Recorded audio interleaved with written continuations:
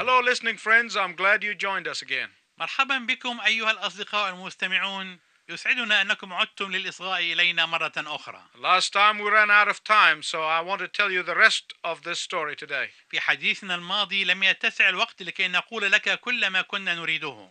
I hope you are prepared with your Bibles and ready to listen. ولذلك أرجو أنك تكون مستعدا بكتابك المقدس ومستعدا للإصغاء أيضا. The Bible gives us a third type of mourning. قدم لنا الكتاب المقدس نوعا ثالثا من الحزن.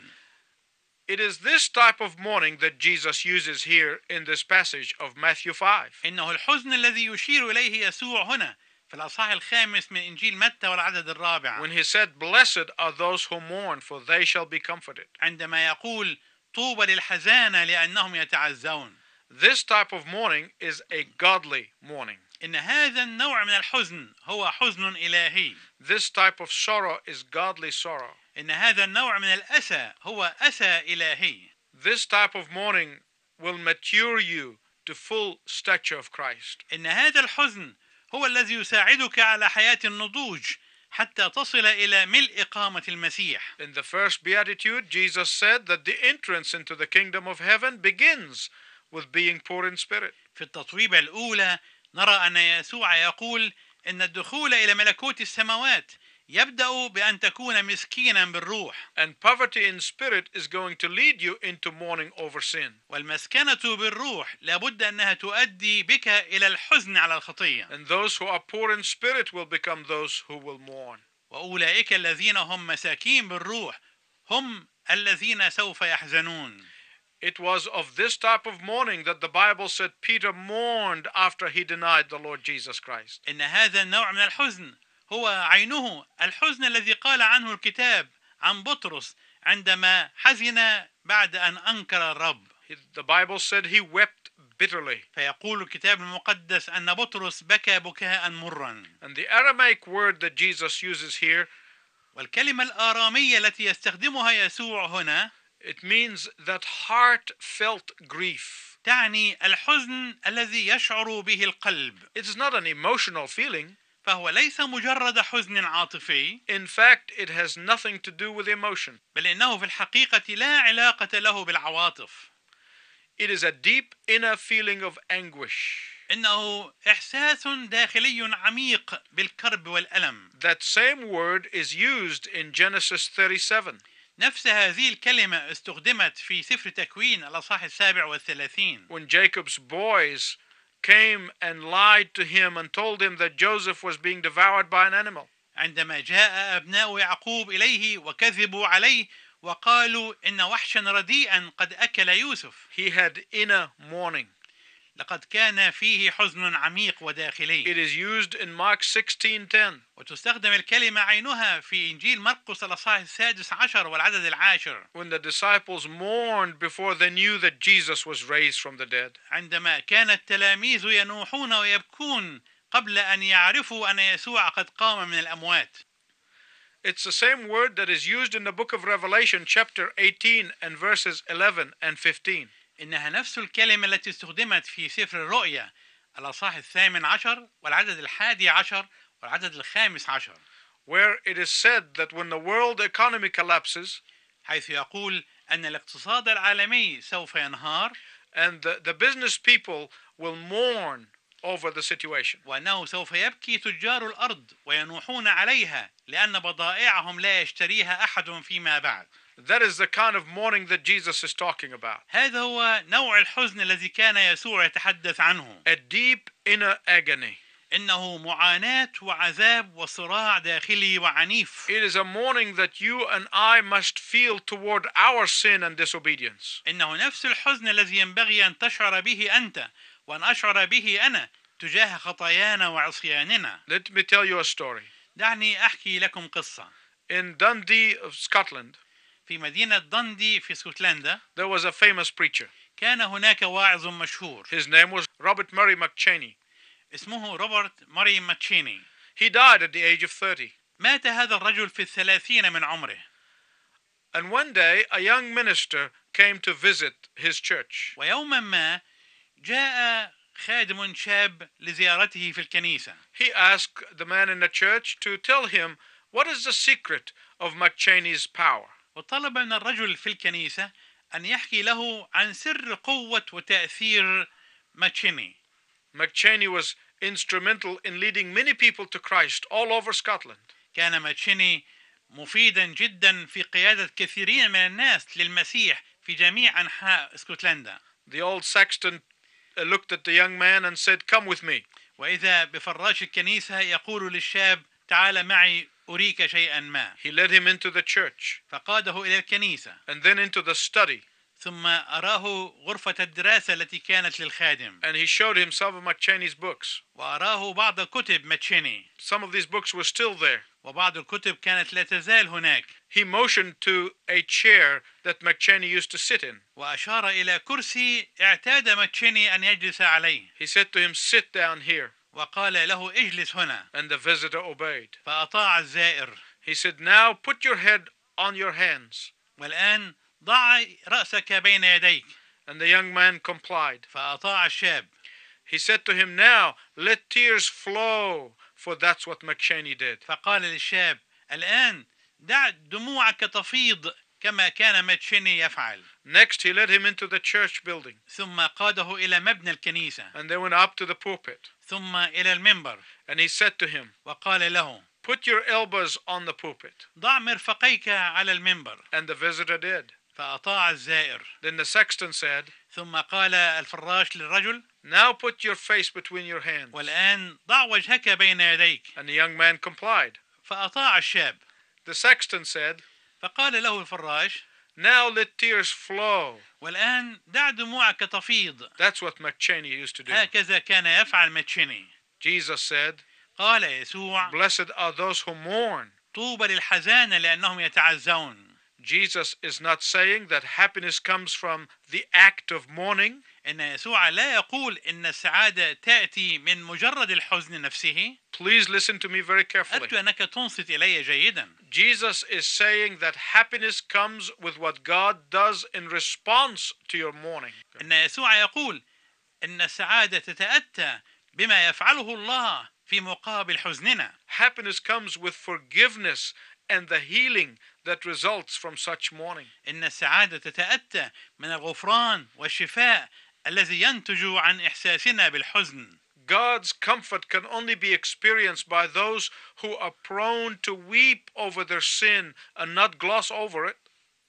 إن تعزية الله لا يمكن أن تختبر إلا بواسطة أولئك الذين يميلون للحزن على خطاياهم والذين لا يجعلونها لامعة وجذابة. Godly mourning brings God's forgiveness. إن الحزن الإلهي يحقق الغفران الإلهي. And God's forgiveness brings God's happiness and comfort. والغفران الإلهي يحقق الإحساس بالسعادة والتعزية. This is the kind of mourning that Jesus is speaking about. هذا هو نوع الحزن الذي كان يسوع يتحدث عنه. He is not speaking about the psychological and emotional experience that makes people feel bad sometimes.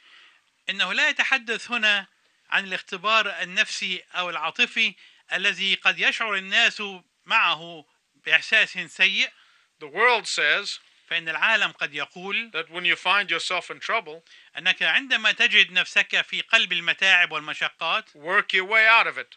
كل ما تحتاج إليه هو أنك تشق طريقك بعيدا عن المتاعب. Or grit your teeth a little harder. أو يمكنك أنك تصر بأسنانك بصورة أشد. Or lift your chin up a little higher. أو ترفع ذقنك إلى أعلى قليلا. Or plaster a smile on your face. أو تحاول أن تلصق ابتسامة على ثغرك. But that's not what Jesus is saying. لكن لم يقل يسوع شيئا كهذا. Jesus said إن يسوع قال that the only way to be happy, أن الطريقة الوحيدة التي تمكنك أن تصل إلى السعادة that the only way you can have a genuine smile, أن الطريق الحقيقي الوحيد الذي يمكنك من ابتسامة حقيقية وصادقة that the only way that you can be truly comforted أن الطريق الوحيد الذي يمكن أن تتعزى به حقا is when you confess and you mourn over your sin. يتأتى عندما تعترف بخطاياك وتحزن عليها. Please listen to me very من carefully. فضلك انصت إلي جيدا. I do not want you to misunderstand me. أنا لا أود أنك تسيء فهمي. What I want to tell you comes from my heart. ما أود أن أقوله لك هو من كل قلبي. When you have a secret sin in your life, عندما تكون لك في حياتك خطية سرية، no amount of positive thinking will help you. لا يمكن أن يساعدك أي تفكير إيجابي. No amount of hard work will hide it. لا يمكن أن يساعدك أي تفكير في الإمكانات. No amount of self-affirmation is going to heal you. لا يمكن أن يساعدك أي قدرة على إثبات الذات. Sin and happiness are completely, totally, absolutely, positively incompatible. إن الخطية والسعادة لا يمكن أن يمتزجا كلية أبدا على الإطلاق بكل تأكيد. Sin and happiness cannot coexist together. إن الخطية والسعادة لا يمكن أن يتعايشا معا. Mourning over sin brings forgiveness of sins. إن الحزن على الخطية يحقق غفران الخطية. And forgiveness of sin brings true joy and happiness. وغفران الخطية يحقق السعادة والبهجة الحقيقية. Joy and happiness can only be experienced through mourning. إن السعادة والبهجة الحقيقية لا يمكن أن تختبرا إلا عن طريق الإحساس بالحزن. There is no other way. لا توجد طريقة أخرى. I know there are some people who want to be foolishly happy. أنا أعرف أن هناك بعض الناس الذين يريدون أن يكونوا سعداء لكن بطريقة حمقاء. They want to be frivolously happy. فهم يريدون أن يكونوا سعداء سعادة طائشة أو عابثة. They want to be self-sufficiently happy. يريدون أن يكونوا سعداء سعادة الاكتفاء بالذات. Or indulgence happy. أو السعادة التي تتحقق عن طريق الانغماس في الملذات. But listen to what James said لكن اسمع مشورة يعقوب to all of these people. لكل هؤلاء الناس. He said, be miserable and mourn and weep. قال يعقوب اكتئبوا ونوحوا وابكوا. And let your laughter turn into mourning. ليتحول ضحككم إلى نوح. And your joy to gloom. وفرحكم إلى غم. I did not write this. أنا لم أكتب مثل هذا الكلام. The word of God said this. إنها كلمة الله التي تقول ذلك. Now, don't misunderstand me. أرجو أنك لا تسيء فهمي. The Bible recognizes legitimate sense of humor.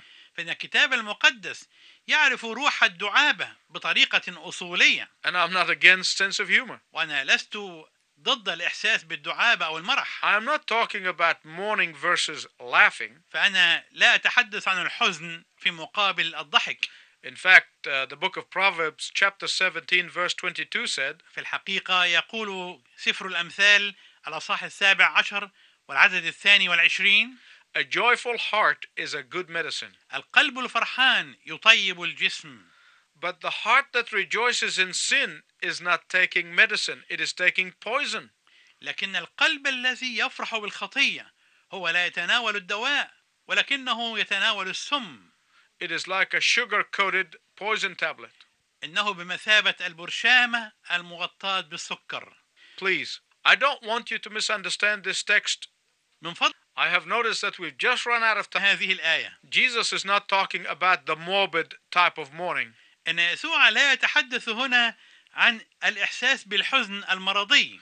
He's not talking about the despairing type of mourning. إنه لا يتحدث عن الحزن الذي يقود إلى اليأس والإحباط. He's not talking about that false of humility type of mourning. كما أنه لا يتحدث عن التواضع المزيف الذي يؤدي إلى مثل هذا الحزن. In fact, true mourning over sin does not focus on ourselves at all. في الواقع إن الحزن الحقيقي على الخطية ليس موجها إلى أنفسنا فقط.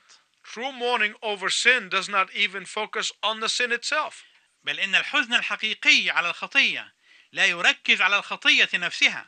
True mourning focuses on God who forgives us our sins. إن الحزن الحقيقي يركز الانتباه على الله الذي يغفر لنا خطايانا. When Paul made his famous statement in Romans 7, "Wretched man that I am," عندما قال بولس في الأصحاح 7 من الرسالة إلى روميا قولته المشهورة I am convinced in my heart that the context of this passage was mourning over sin. عندما قال بولس قولته المشهورة في الأصحاح 7 من الرسالة إلى روميا ويحي أنا الإنسان الشقي I am convinced in my heart that the context of the passage was mourning over sin. فإنني مقتنع أن القرينة في ذلك الفصل كانت عن الحزن على الخطية.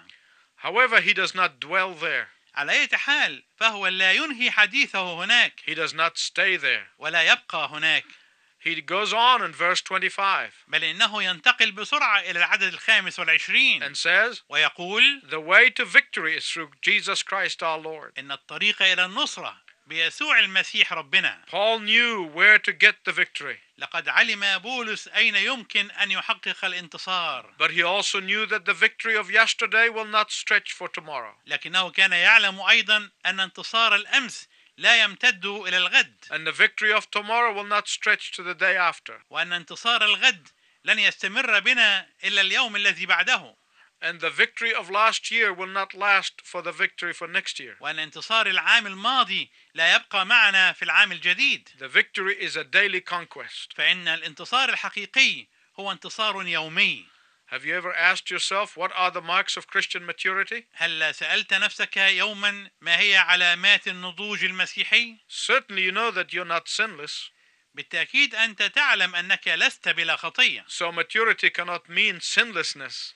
فالنضوج ليس معناه أن تكون بلا خطية. That will happen in heaven. فإن هذا يتحقق فقط في السماء. The mark of spiritual maturity is growing awareness of the sinfulness of sin. إن علامة النضوج الروحي هو الإدراك المستمر بخطيئة الخطية. The Apostle John said, فقال الرسول يوحنا: if we have no sin, إن قلنا إنه ليس لنا خطية we deceive ourselves and the truth is not in us. نضل أنفسنا وليس الحق فينا. But if we confess our sins, لكننا إذا كنا نعترف بخطايانا، or in other words, if we mourn over our sins, بعبارة أخرى إذا كنا ننوح على خطايانا، God is faithful and just and he will forgive us our sins فإن الله أمين وعادل حتى يغفر لنا and خطايانا washes us and cleanses us from all unrighteousness. ويطهرنا من كل إثم. I want to illustrate to you what I mean by the sinfulness of sin. أود أن أوضح لك أيها المستمع الكريم ماذا أعني بخطيئة الخطية.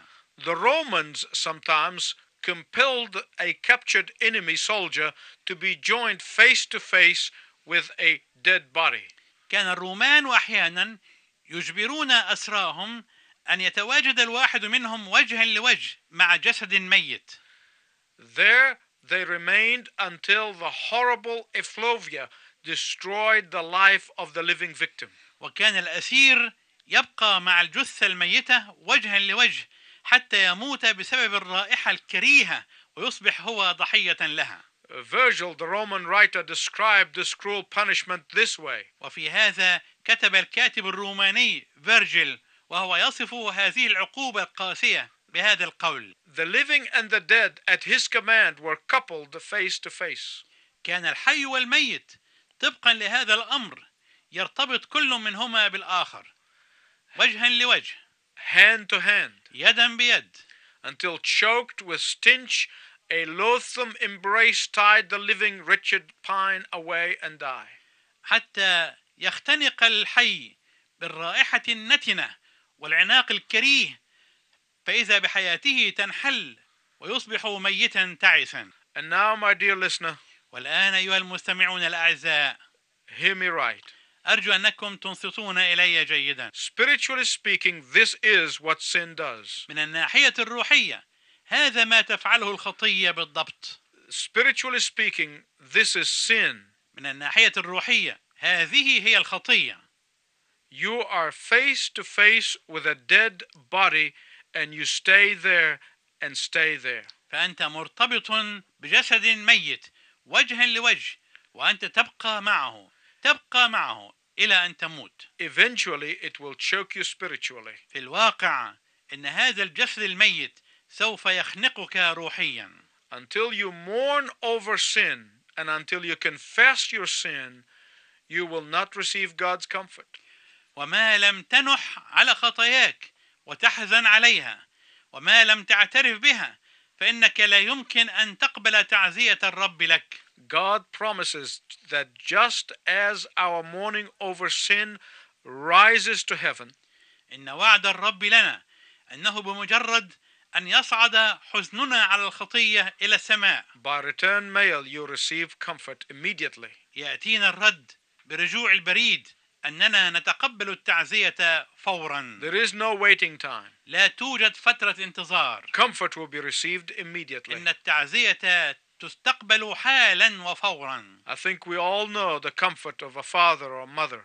أظن أننا جميعا نعرف تعزية الأب والأم. But I want to tell you that the comfort of God is much greater. لكنني أود أن أقول لكم أن تعزية الرب أعظم من ذلك بكثير. Have you ever experienced the comfort of God in your life? هل اختبرت تعزية الرب لك في حياتك؟ I have. لقد اختبرتها. There are times when I feel that I'm least deserving of His comfort, and yet His comfort surrounds me. وهناك أوقات أشعر فيها بعدم استحقاقي، ومع ذلك فإن تعزيته تحصرني. He will comfort us completely in heaven, but He also comforts us here. إنه سوف يعزينا تماما في السماء، لكنه أيضا يعزينا ونحن هنا والآن. In heaven, the comfort will be permanent. في السماء سوف تكون تعزيتنا دائمة. For the Bible said that He will wipe away our tears. لأننا نقرأ في سفر الرؤيا أنه سوف يمسح دموعنا. How? كيف؟ Because there will no longer be any mourning over sin. لأنه سوف لا يكون هناك حزن على الخطية فيما بعد. What are other things that stop Christians from proper mourning over sin? ما هي الأشياء الأخرى التي تعوق المسيحيين من أن يحزنوا حزنا صحيحا على خطاياهم؟ In fact, it is the very thing that stops unbelievers from coming to the kingdom. في الحقيقة إنه نفس السبب الذي يعوق غير المؤمنين من المجيء إلى الملكوت. First of all, أول كل شيء conceit. هو الغرور. Conceit will always hinder you from mourning. إن الغرور سوف يعوقك دائما من الحزن. What do I mean by conceit? ماذا أعني بالغرور؟ Conceit will always tell you that there is no need for proper mourning. إن الغرور سوف يقول لك أنه لا توجد ثمة حاجة إلى الحزن الحقيقي الصحيح. Conceit blames other people. إن الغرور يدفعك إلى توجيه اللوم للآخرين. Conceit tells you that the problem is with your spouse or with your parents or with somebody else. إن الغرور سوف يقول لك إن المشكلة موجودة مع شريك الحياة، أو أنها مع الوالدين، أو أنها مع الأولاد. This will hinder you from mourning. هذا سوف يعوقك عن أن تحزن. And subsequently is going to hinder you from receiving comfort. وبالتالي فهو يعوقك عن أن تستقبل التعزية. Then there's a second thing. هناك أمر ثاني. Callousness. ما يسمى بالكلو. A callus will grow on any part of the skin just by rubbing on for a little while. إن الكلو أو الورم في الجسم يتأتى بمجرد حك الجلد فترة قصيرة. We become insensitive to God's voice and our hearts grow callous to sin and consequently we do not mourn. فإننا نصبح متبلدين أو غير حساسين، وهكذا ينمو الكلو في قلوبنا تجاه الخطية، وبالتالي لا نحزن عليها. I have talked to people in the past who said to me, لقد تحدثت إلى كثيرين من الناس في الماضي وقالوا لي they'll be living in sin, and when I counsel them about repenting and mourning over sin, they would say, everybody sins. إنهم يعيشون في الخطية، وعندما أحدثهم عن التوبة فهم يقولون إن كل الناس يخطئون. They say, I know my sin is bad, but not as bad as somebody else. فيقول الواحد منهم أنا أعرف أن خطيتي سيئة للغاية، ولكنها ليست أسوأ من الآخرين. No, but Jesus said, blessed are those who mourn over their sin, for they shall be truly comforted. لكن يسوع يقول طوبى لأولئك الذين يحزنون على خطيتهم لأنهم يتعزون. Then there is something else that hinders people from mourning. هناك أمر آخر يمنع الناس من الحزن. And consequently, it keeps them from receiving comfort. وبالتالي فهو يعوقهم من تقبل السعادة الحقيقية. And it is despair. وهو اليأس. By despair, I mean إنني أعني باليأس giving up on God. الاستسلام والتخلي عن الله. By despair, I mean إنني أعني باليأس putting ourselves out of God's grace. إخراج أنفسنا من دائرة نعمة الله. The ones who are in despair often say, I am destined to sin. إن أولئك الذين هم في حالة اليأس غالبا يقولون إنه مكتوب علينا أو مقدر علينا أننا نخطئ. It is part of human nature. إنه جزء من الطبيعة الإنسانية. I cannot help it. لا أستطيع أن أتجنب هذا الجزء. What despair does is excuse sin. إن ما يفعله اليأس هو محاولة التماس الأعذار لتبرير الخطية. Despair denies the fact that God is calling us. إن اليأس يتنكر للحقيقة أن الله يدعونا. He is even longing for us to come and mourn over our sin, بل إنه يشتاق أننا نأتي إليه وأننا نحزن على خطايانا so that we may receive his comfort. حتى نستطيع أن نتقبل تعزيته لنا. Do you know that God longs to comfort you tonight? هل تعلم أن الله يريد حقا أنه يأتي إليك لكي يعزيك في هذا المساء؟ It is my prayer that you'll experience his comfort tonight. هذه صلاتي لأجلك أنك تتقبل تعزية الرب لك. Until next time, I pray for God's comfort. إلى أن نلتقي معا مرة أخرى أطلب لك تعزية القدير.